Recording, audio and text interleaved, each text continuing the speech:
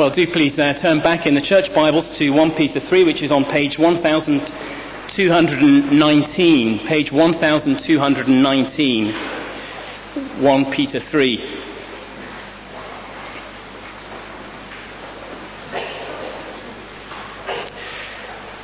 For Kanchana Ketkau and her fiancé, Bunthwei Sieng Wong, it was a marriage made in heaven. Kanchana holds the record for spending 32 days in a cage with 3,400 scorpions. And Bunthwei's record is for spending 28 days in a cage with 1,000 centipedes. The Thai couple met on a snake farm, performing their respective stunts. And incurable, if unconventional romantics that they are, they tied the knot on Valentine's Day, apparently consummating their wedding vows in a coffin. Who says romance is dead?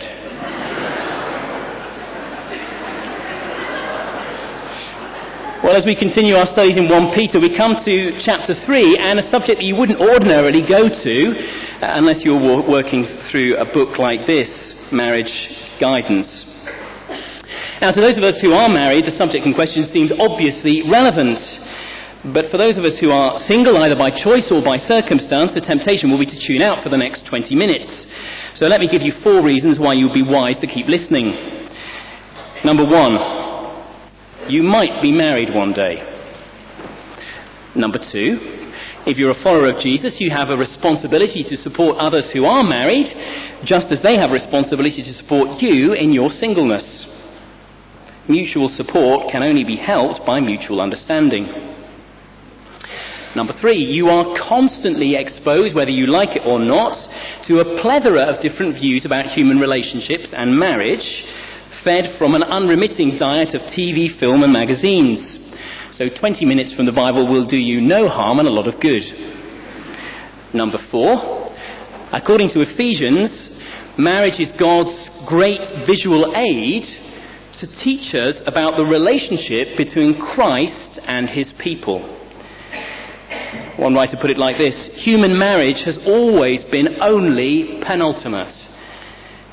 No marriage is or can be a final experience, and every human marriage is truest to itself when it points beyond itself, representing something of Christ and the church in perfect union.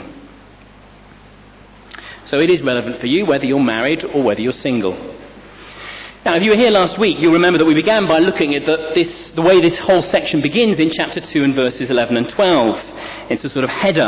So verse 12, Peter says, "Live such good lives among the pagans, that though they accuse you of doing wrong, they may see your good deeds and glorify God on the day he visits us." Peter's point is that even when Christians face ungodly opposition, they are to live lives that commend the gospel.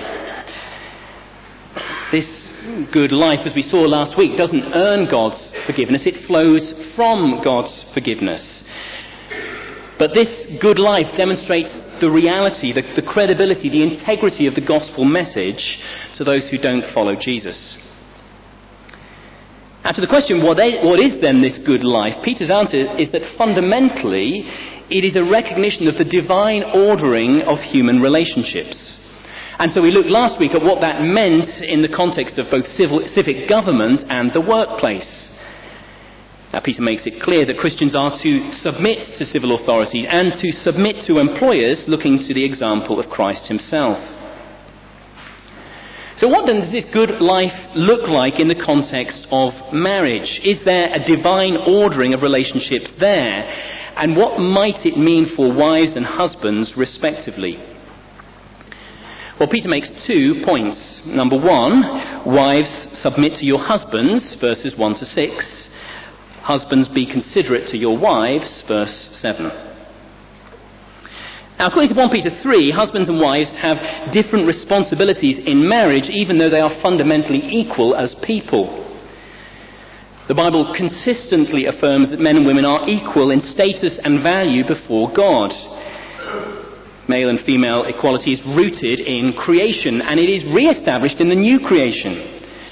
So in the very beginning, we read in Genesis, God created man, understood inclusively, in his own image.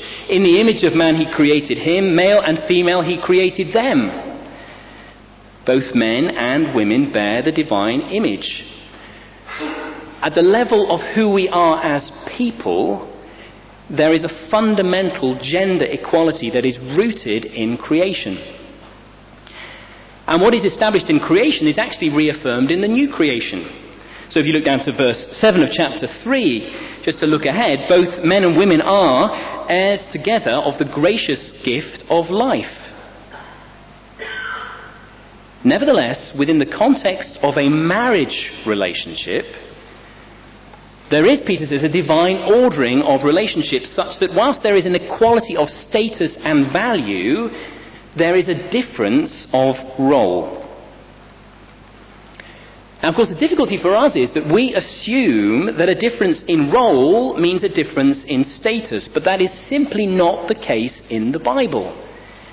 And nowhere is that point made more strikingly than in the relationship between God the Father and God the Son. Jesus is one with the Father. He is fully God, as we affirmed in the Creed. And all must honour the Son just as they honour the Father. And yet throughout his ministry, Jesus willingly submits to the Father's commands.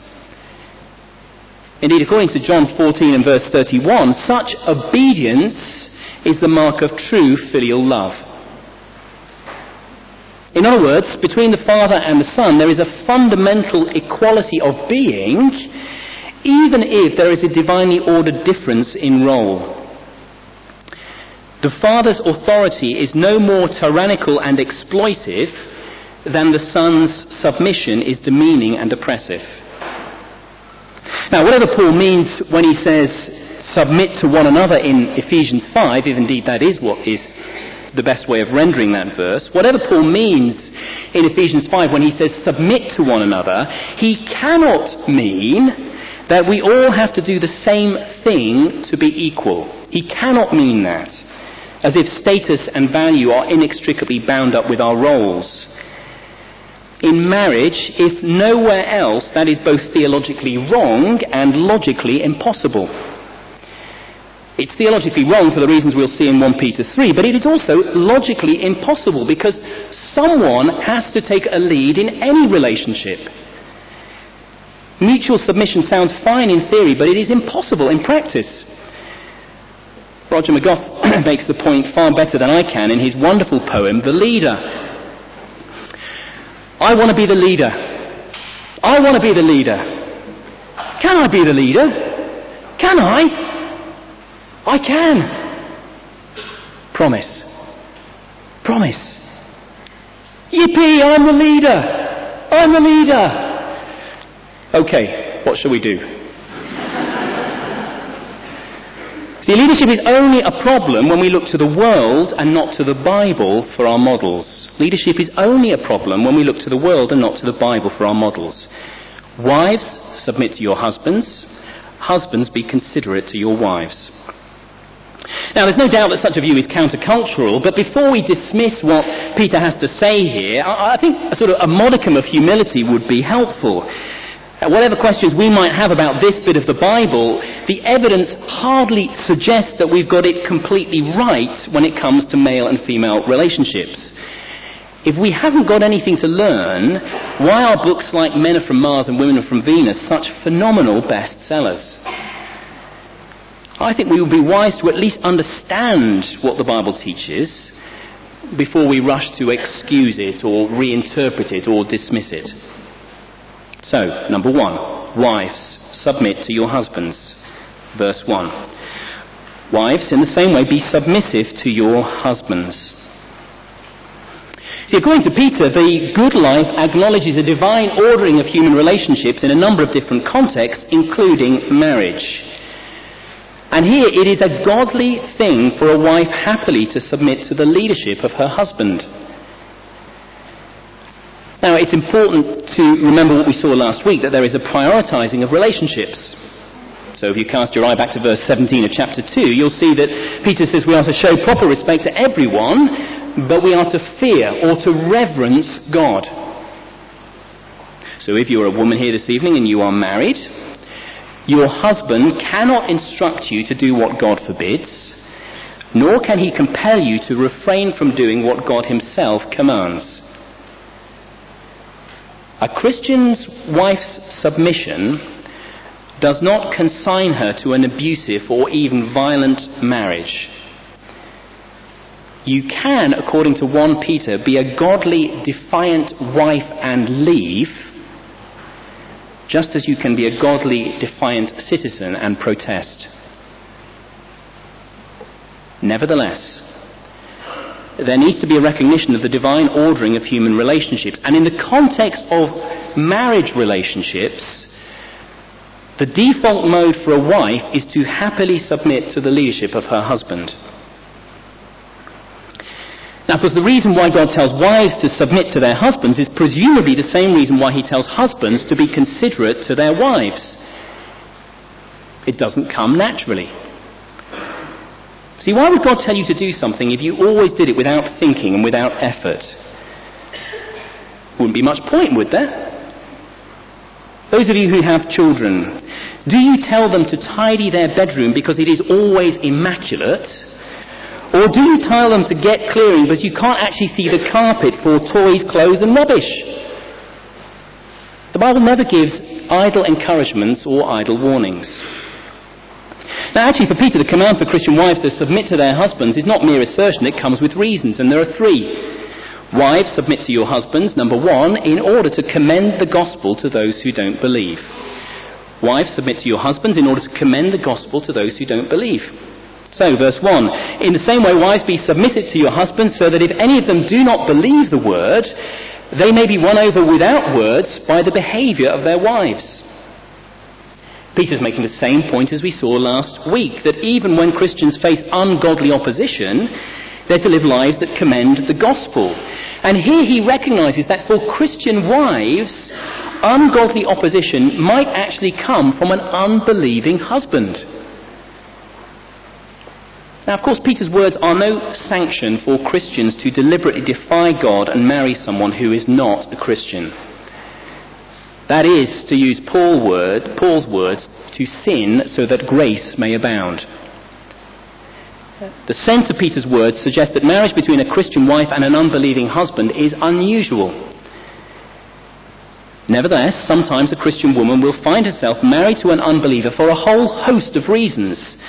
Some wives will bear some responsibility for the situation, but many do not. So there are those here who have become Christians since they got married. And there are others here whose husbands previously called themselves Christians, but they have now given up following Jesus. Whatever the reasons, Peter says wives are to submit to their unbelieving husbands in order that they might commend the gospel. You see, there is, Peter says, a way of living that commends the reality, the credibility, the integrity of the gospel message, and that is true in marriage as wives submit to their husbands. Now, sometimes, of course, that is incredibly difficult.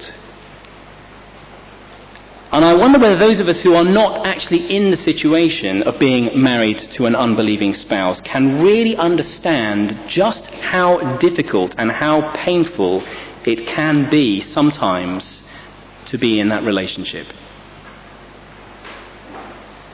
But difficult though the situation may be for you or for somebody that you love, 1 Peter says that it is not irredeemable. Wives, in the same way, be submissive to your husbands, so that if any of them do not believe the word, they may be won over without a word by the behaviour of their wives. Wives, submit to your husbands in order that you might commend the gospel to those who do not believe.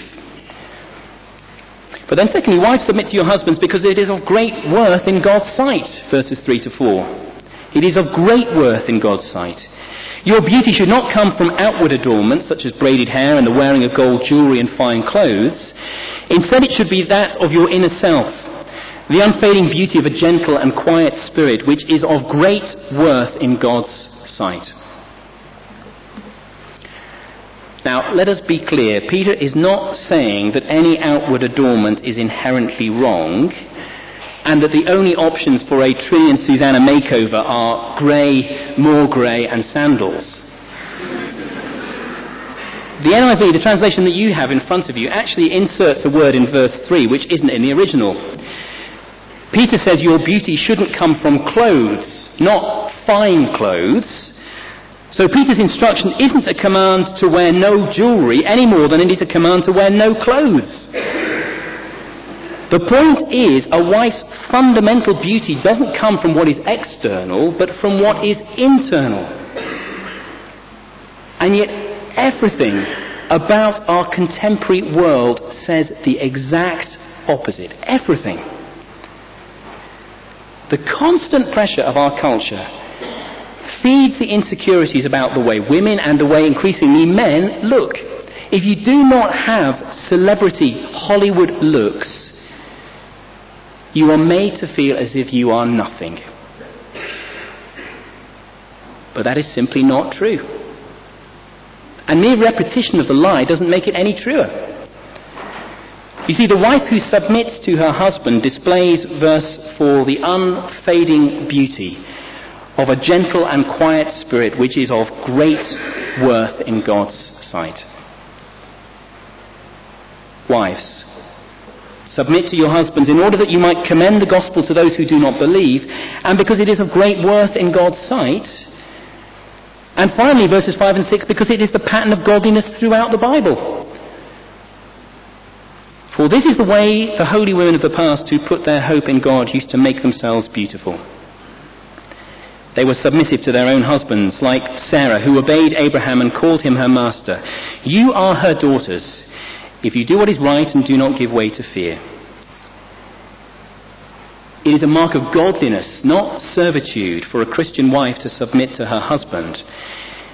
It is part of a divine ordering of human relationships that commends the gospel in the face of hostile belief. Now, I know that all of us can look at bad examples of Christian marriages where men are dominating, where women are exploited and oppressed. But bad practice doesn't make the Bible's teaching any less true. All of us can, if we look hard enough, see good examples, not perfect examples, but good examples of Christian marriage. Good examples of wives married to unbelieving husbands, where wives submit to the leadership of their husbands and commend the gospel in a hostile and unbelieving culture. Wives, submit to your husbands. Well, secondly, husbands, be considerate. Chapter 3, verse 7. Husbands, be considerate. Now, I don't know whether you get into the sort of Valentine thing. If you're a man, then self-righteous and indignant outrage at the commercial exploitation of human relationships may give you a good cause to exempt yourself from the whole torrid business. How good to think that your hands and wallet can remain unsullied, freeing yourself to save towards something really important like a 42-inch plasma screen TV or an upgrade for your computer. Now, of course, if you are going to risk being commercially exploited, Asda may not be the best place to start. This year, as many of you will know, Asda were offering the ultimate cheapskate option for the hard-up, half-hearted romantic. A Valentine's card for 8p.